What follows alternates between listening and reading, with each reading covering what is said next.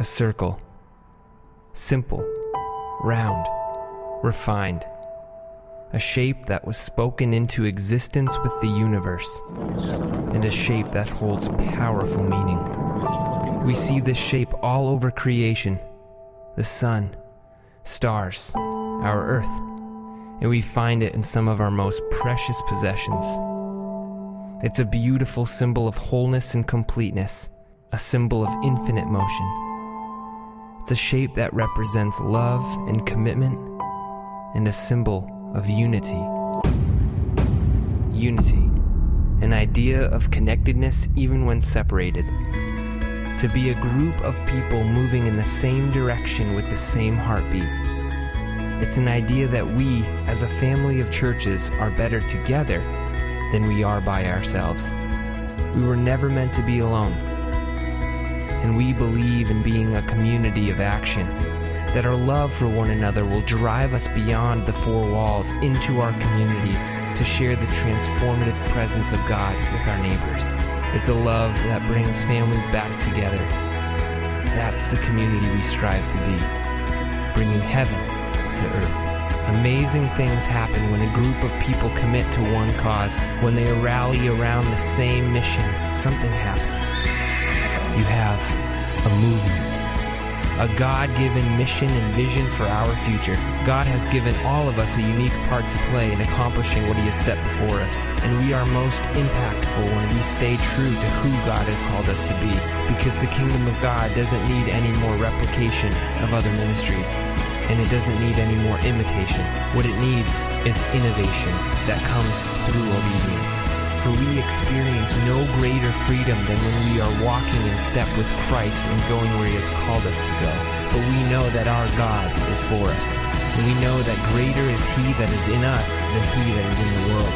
So here we stand with a lamp on our feet and a light on our path, coming alive to our calling.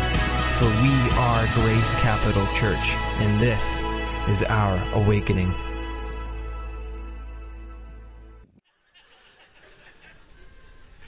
You guys ever watch the movie Braveheart? None of this is in it. In the movie Braveheart, William Wallace gives this stunning speech to all of them. You know, we're gathered around and we are family, we are countrymen, and gives this whole speech. And then, I don't know, one of the other guys that's with him says, now what are you going to do? Where are you going? And he's kind of trotting around on his horse, and I'm going to pick a fight. And then off he rides. Well, this morning I feel like I want to pick a fight. So who's first? I want to push some buttons this morning. So forgive me right off the bat, but I feel like I'm going to. And I feel like I'm in good company, because each of the verses that we read through where Jesus speaks, Jesus offended people too. Jesus picked some fights. He poked people where they were tender. Not because He wanted to push people away, but because He was trying to call people closer. He was trying to draw them towards Him, draw them into the kingdom of heaven. This morning we're working through awakening our values as a church, and this is the 5th week. And our 5th week, the value that we have, the value that I want to communicate to you right off the front is this. Our community should want us. Our community should want us. That's the value. That's a value that we have here at this church. Our community should want us. Now, it would be really easy for us to, we could sit here for a while and I could give off a laundry list of, we did the Vacation Bible School and we're loving, people in our community. We're connecting with those who are refugees and those, the sojourners, as Scripture talks about, that we're supposed to provide aid for and care for and love to. We could talk about that. We could talk about different things we do with the city, different things that we've done to bless the community that we're a part of. We can go through a list and we could just sit here and brag on that and say, you know what, if Grace Capital Church closed its doors today, people in the community would miss the church. That's a filter that I live by. If you left, would anyone notice? If the church left, would anyone notice? And that's a filter that I live my life by, because I don't care whether you have a different belief system than I do. I don't care if you look different than I do. You are a child of God. You are loved by Him. And because of that, I don't care even if you have a different gender identity. You're loved by God. And because of that, you're loved by me. That's how I try and live my life. That's how we should all live our life.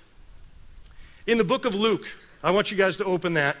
If you've got your Bible, if you don't, go to YouVersion or the Bible app, pull something up, or turn to the person beside you and look over their shoulder and read the Bible with them. There's power in the Word of God. And so please, get into this. If you don't have a Bible, I want to invite you to stand up right now, exit this room, go into the coat closet. There's a lost and found, and a whole lot of people have left their Bibles behind. They're yours today. It's yours, free gift. Some of them might even be monogrammed. Try and find one with your name. So in the book of Luke, chapter 4, and this is, I've spoken through this scripture many times before. I love that this is one of my favorite passages because it's Jesus just speaking things out, kind of coming onto the scene. Luke chapter 4, beginning with verse 16. You guys all there? I still hear pages flipping. Okay. And she's there. Luke chapter 4, beginning with verse 16, it says, "And he came to Nazareth, where he had been brought up. And as was his custom, he went to the synagogue on the Sabbath day. And he stood up to read, and the scroll of the prophet Isaiah was given to him. And he unrolled the scroll and found the place where it was written.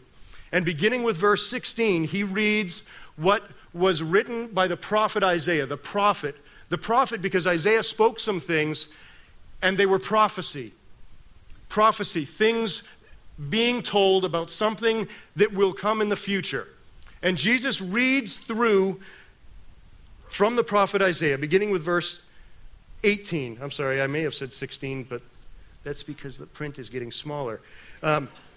Beginning with verse 18, it says, "The Spirit of the Lord is upon me, because he has anointed me to proclaim good news to the poor. He has sent me to proclaim liberty to the captives and recovering of sight to the blind, and to set at liberty those who are oppressed, to proclaim the year of the Lord's favor." And then he rolled up the scroll and gave it back to the attendant, and off they went. Jesus proclaimed these things. He proclaimed these things. He was reading from the prophet Isaiah, something that had been spoken years, decades, centuries before. And he reads this scripture. There's such great meaning and significance to the fact that Jesus was handed this scroll. He didn't ask, "Bring me that one from Isaiah." They just handed him the scroll. See, God has everything lined up perfectly. God orchestrates everything. Don't question anything that God is doing. Don't. But in this, he reads this scripture, and then he hands the attendant, gives the scroll back, and then he sits down, and everyone's looking at him because no one else is talking yet.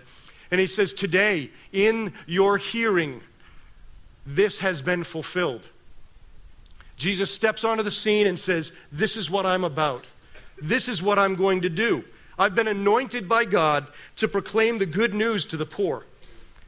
He sent me to proclaim liberty to the captives, recovering of sight to the blind, and to set at liberty those who are oppressed, to proclaim the year of the Lord's favor." He spoke all these things out. This is what I'm going to do.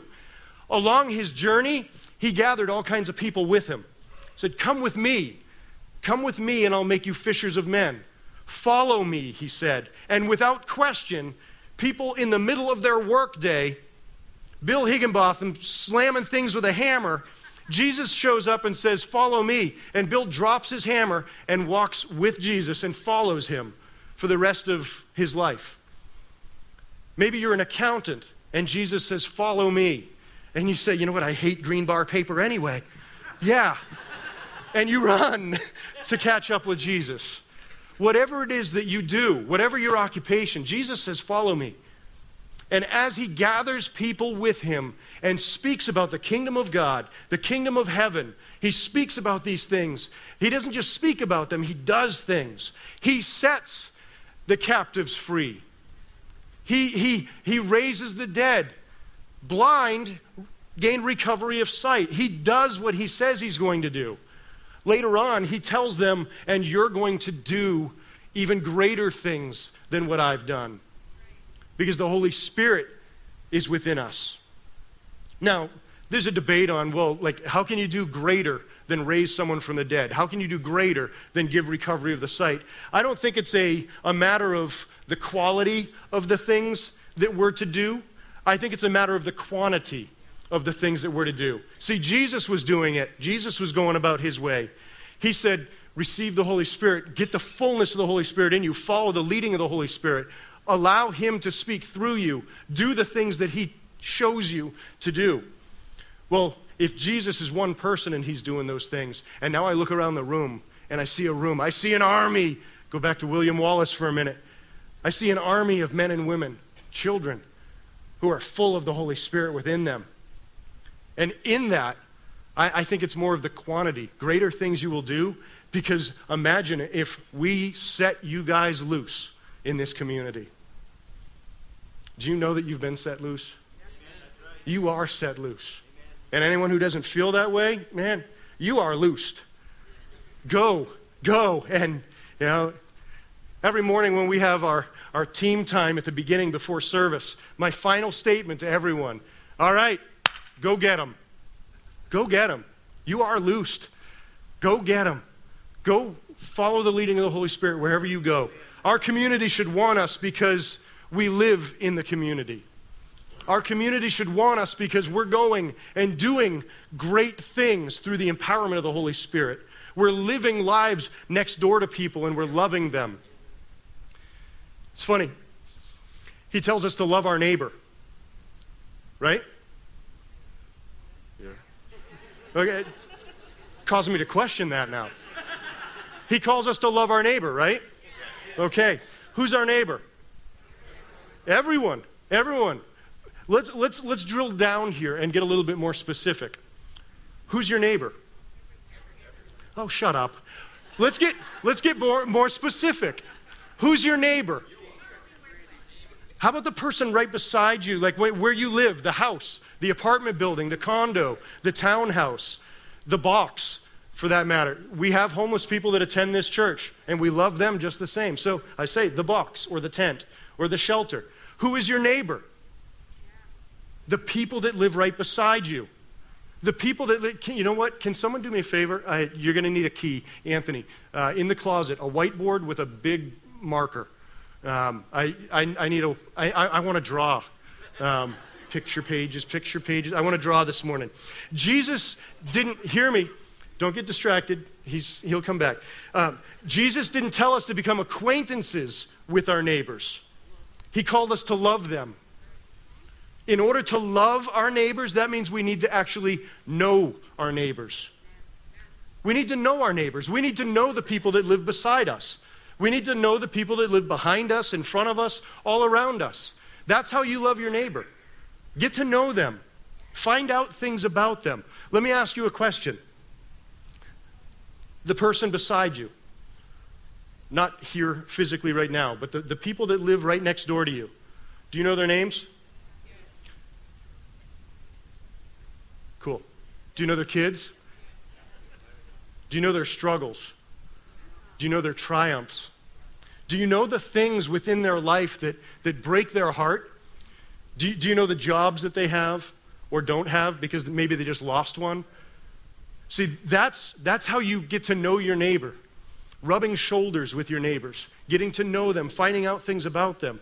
That's when we do that, when we truly do that and live that out, when we get to know the people beside us, to our left, to our right, in front of us, behind us, the houses in the community that we live in. When you know those things, you can better care for those people and love those people. You can do the things that Jesus spoke out, saying, this is what you're going to do because this is what I've done and this is what I've shown you.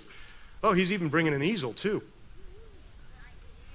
Man, ask and it will be given, pouring over even, overflowing. Okay. Ah, cool, and it's even clean. Usually there's notes on here from other meetings that we have. So thank you. Awesome. because he thought I was going to cry. So this is what I want to do this morning. I'm drawing SpongeBob SquarePants.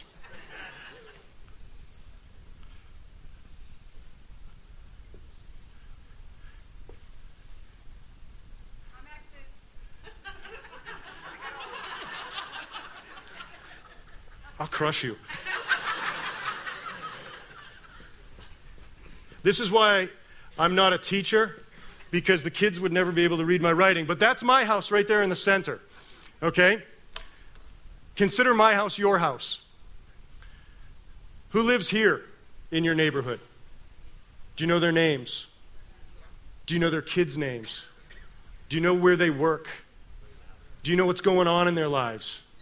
Challenges, struggles, celebrations. How about these people over here?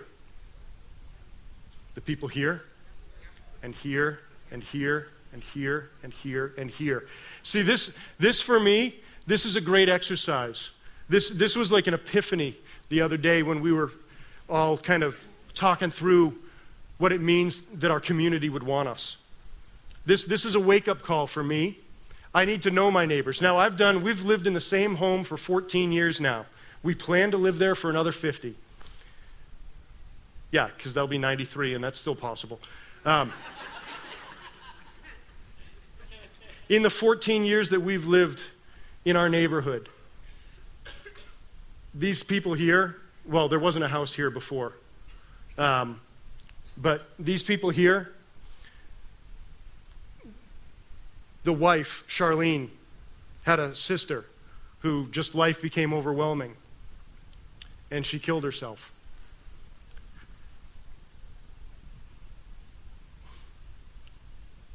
I remember it was a Wednesday night, and we had Impact here. I was leading the youth. And we were talking, funny enough, about loving your community. And I can remember saying, I don't even want to be here tonight. I'm sorry, kids. I don't want to be here tonight. I want to be with my neighbor. And I can remember leaving that night and going to be with my neighbor. Kind of the example of Jesus where he talks about the lost sheep, leaving the 99 to go find the one. All I wanted to do was be with Al and Charlene and love them and care for them. We were able to do the funeral of her sister right here in this room. Matter of fact, there were more people in this room at her funeral than there are this morning. She was loved, and yet she was so mistaken about where things were in her life. This house here, kind of a crazy story, but I was journaling one morning, and as I was journaling, my phone was buzzing and buzzing and buzzing, and I saw that it was Kim, and part of me was like, woman, don't you know I'm with God right now? Leave me alone. But as I was driving back into the office, I grabbed my phone, and she was all freaked out because there were gunshots. She's going, what do I do? What's going on? And the police were all over our street. Now, there aren't a lot of houses on our street. So when you get, 20 Concord police cars on your street, you know something's going on. She had heard 2 gunshots. The first one was Matt killing his wife. The second one was him killing himself. We did the funeral for Matt as well. We just wanted to love our neighbors, their family, their extended family. They had 2 kids, and we cared for them and loved on them. We did whatever we could. There are other neighbors. Actually, elders in our church are right over here. This family that now moved into this house is a great family. Our kids play together. These guys over here have a sugar house, like 400 taps and trees, and we get maple syrup from them because we go down and help cut wood and get it ready. And there's nothing better than free homemade maple syrup. No. I don't do it so I can get free maple syrup. I do it because I love them. And I just want to hang out with them. And sometimes the best day is spent with a chainsaw in your hand. And so we hang out and we meet needs. We care for each other. Love your neighbor. Love your neighbor. Care for your neighbors. Don't just, I wave at them. I know them. You know, I wave every time I'm leaving. Some of you right now, you're feeling like, it sounds great. I'd love to be able to do that, but I just don't have any time. I want to challenge you to make some time. I want to challenge you to make time to love your neighbor, to care for them, to walk over and actually meet them. Talk to them. Share about your life. Don't just do it all at once. You know, like, I've got to make up for 14 years now, so I'm going to go over and just puke my life on you. Don't do that. But go over and care for them. Just, here's some, okay, there's a scripture in 2 Chronicles. 2 Chronicles, chapter 7, beginning with verse. Sorry, I do need that tissue now.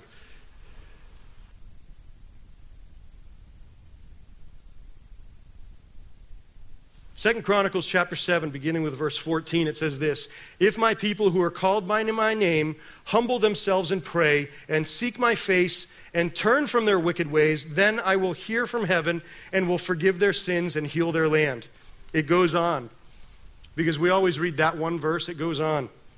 "Now my eyes will be open and my ears attentive to the prayer that is made in this place." I want to encourage you. Some of you, you might need to humble yourself.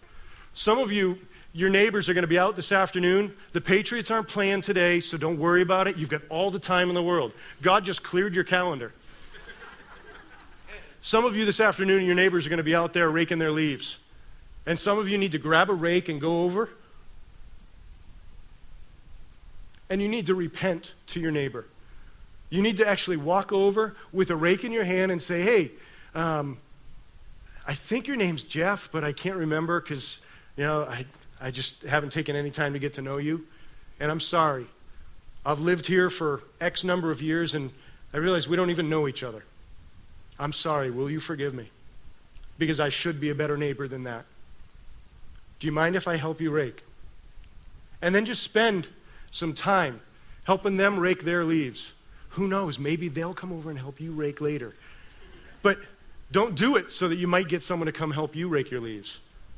Do it so that as you're raking, as you're working side by side, raking those leaves, you can have a conversation with them and find out what's going on in their lives.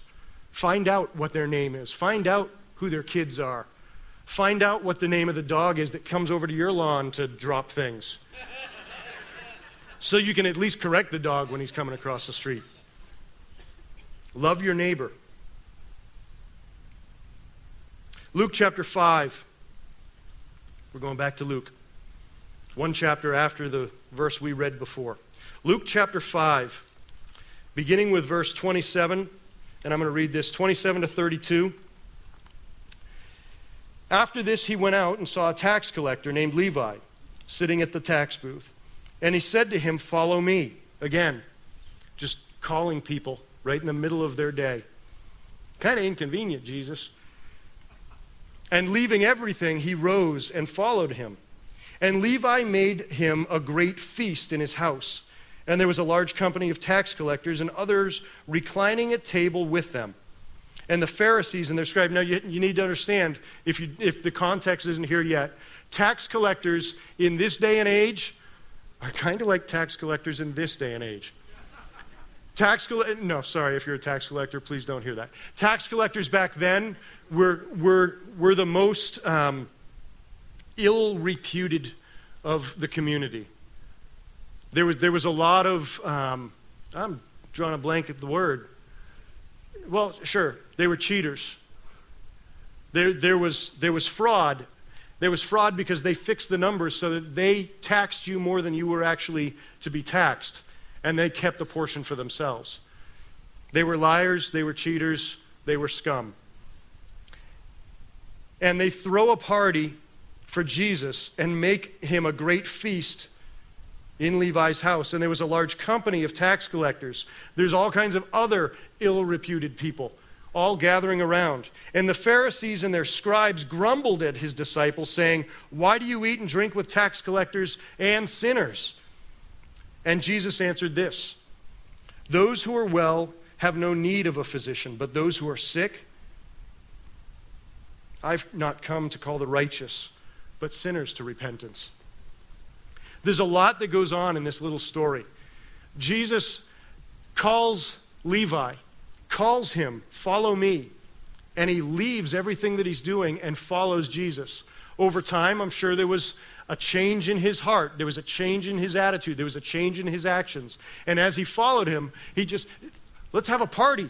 And he throws a party and he invites all of his sinner friends, all the tax collectors, and they all come together and have a party with Jesus. They're feasting and they're reclining. It means they're relaxed. They're having fun. And Jesus is relaxed with them. He's not uptight. This is where I think I'm saying, like, I want to start a fight. He's not uptight about the sinners in the world. Matter of fact, he wants to hang out with them. He knows their names, and he hangs out with them.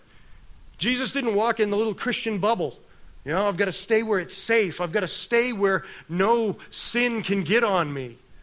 You can't catch sin. Okay? You can do sin, but it's not like someone, like, and you sneeze sin on someone. Okay? Get that in you. You should be surrounding yourselves with sinners. Not so that you can feel better about yourself. Not so you can feel better about your life, like, well, I thought I had it bad, but look at this guy. No, you're supposed to be surrounding yourself with sinners so you can start talking to them about Jesus. You can be Jesus to them. You can proclaim liberty for those captives. You can restore sight for those blind. You can proclaim the year of the Lord's favor to those who feel like, man, there is no Lord. To get to know the names of those, hang out with them, have a party, celebrate, dance with them. Even if you come from a Nazarene background where they say dancing's evil because it leads to sex.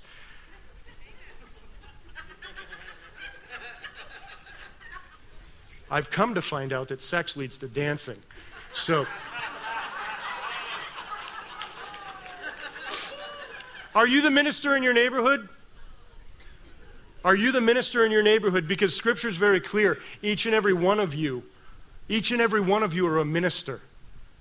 Each and every one of you are a minister. Are you the minister in your neighborhood? Are you taking the right place that God has given you in your neighborhood?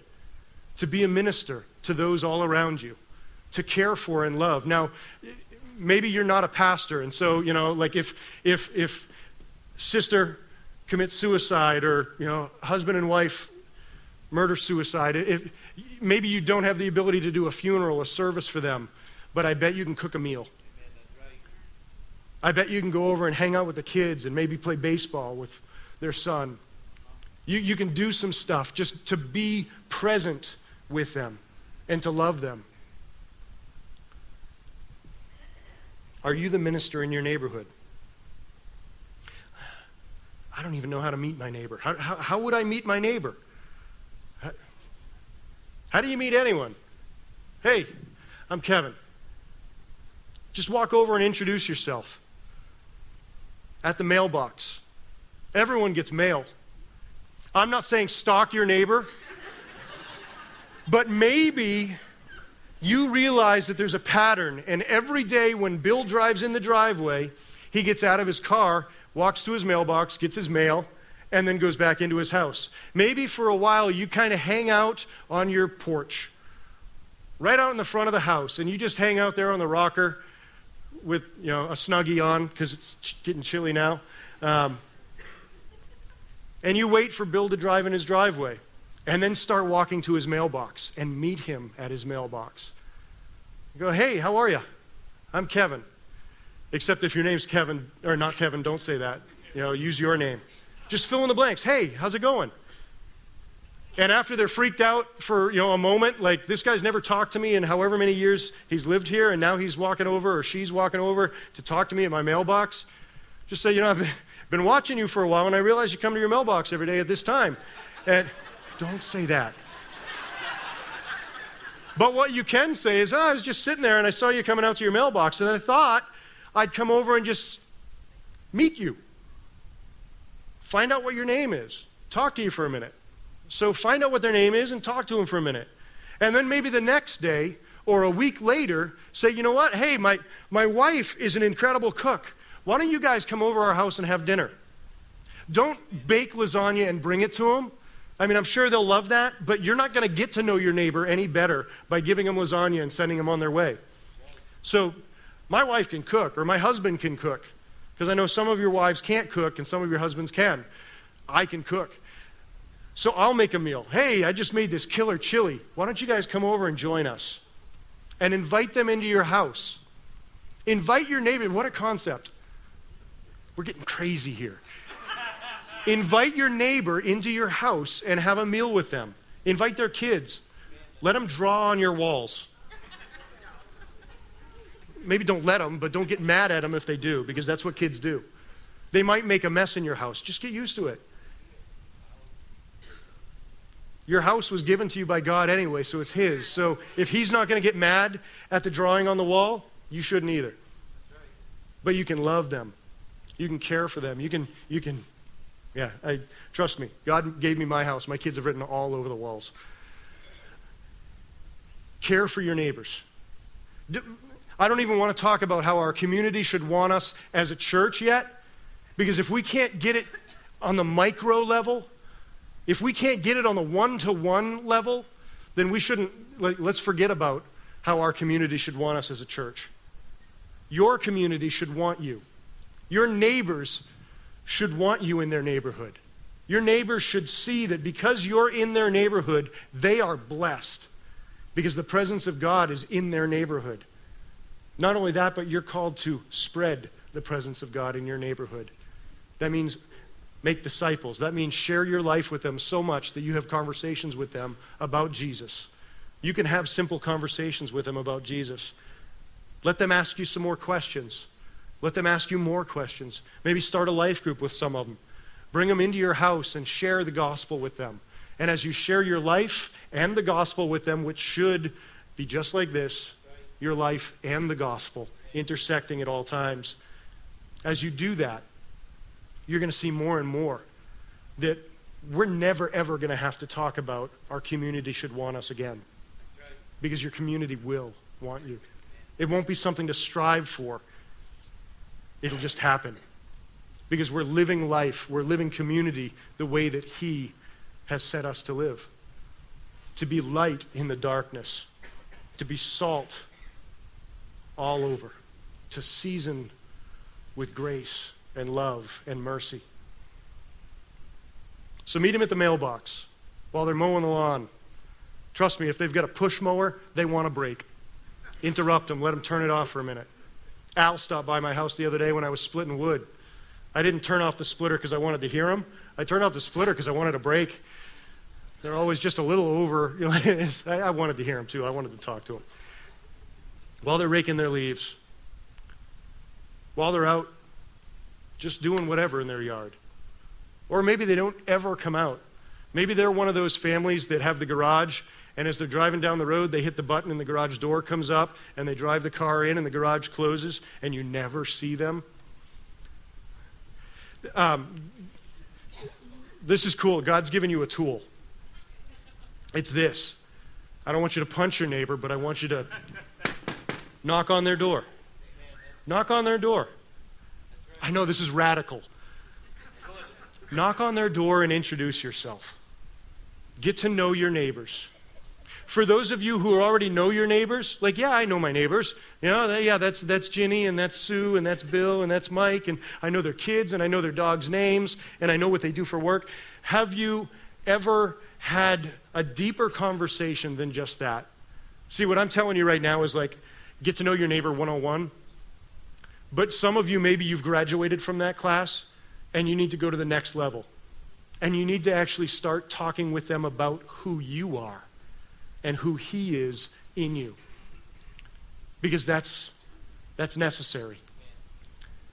Now, St. Francis of Assisi made this statement, preach the gospel at all times, and use words when necessary. It's necessary to use words.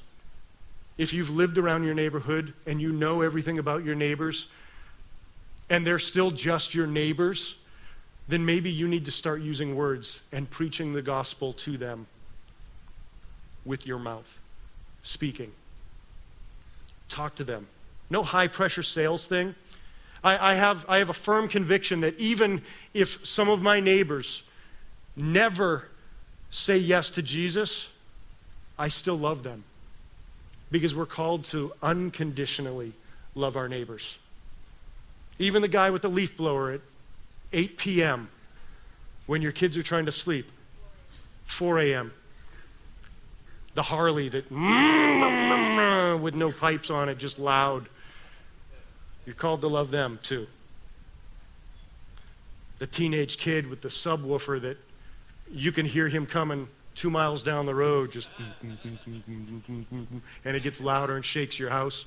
You're called to love them too. The family that looks completely different than you, you're called to love them too. They cook weird things and it smells. You're called to love them too. Father, I pray, God, I pray in Jesus' name, that within each of us, God, you would expand our hearts for our community. We say that our community should want us. God, I pray that first that begins by saying we want our community. God, that our heart would be like your heart for the people that surround us in our neighborhoods. We would love them. We would care for them. God, as we know them, God, you would do a work in our hearts that would expand our hearts for them. God, you would give us creative ways to care for them and love them. In celebrations and in crisis, God, you would give us the ability to speak life and hope and peace into their situations. You would use us, God, you would use us for your glory to expand your kingdom. God, I pray that in Jesus' name. Amen.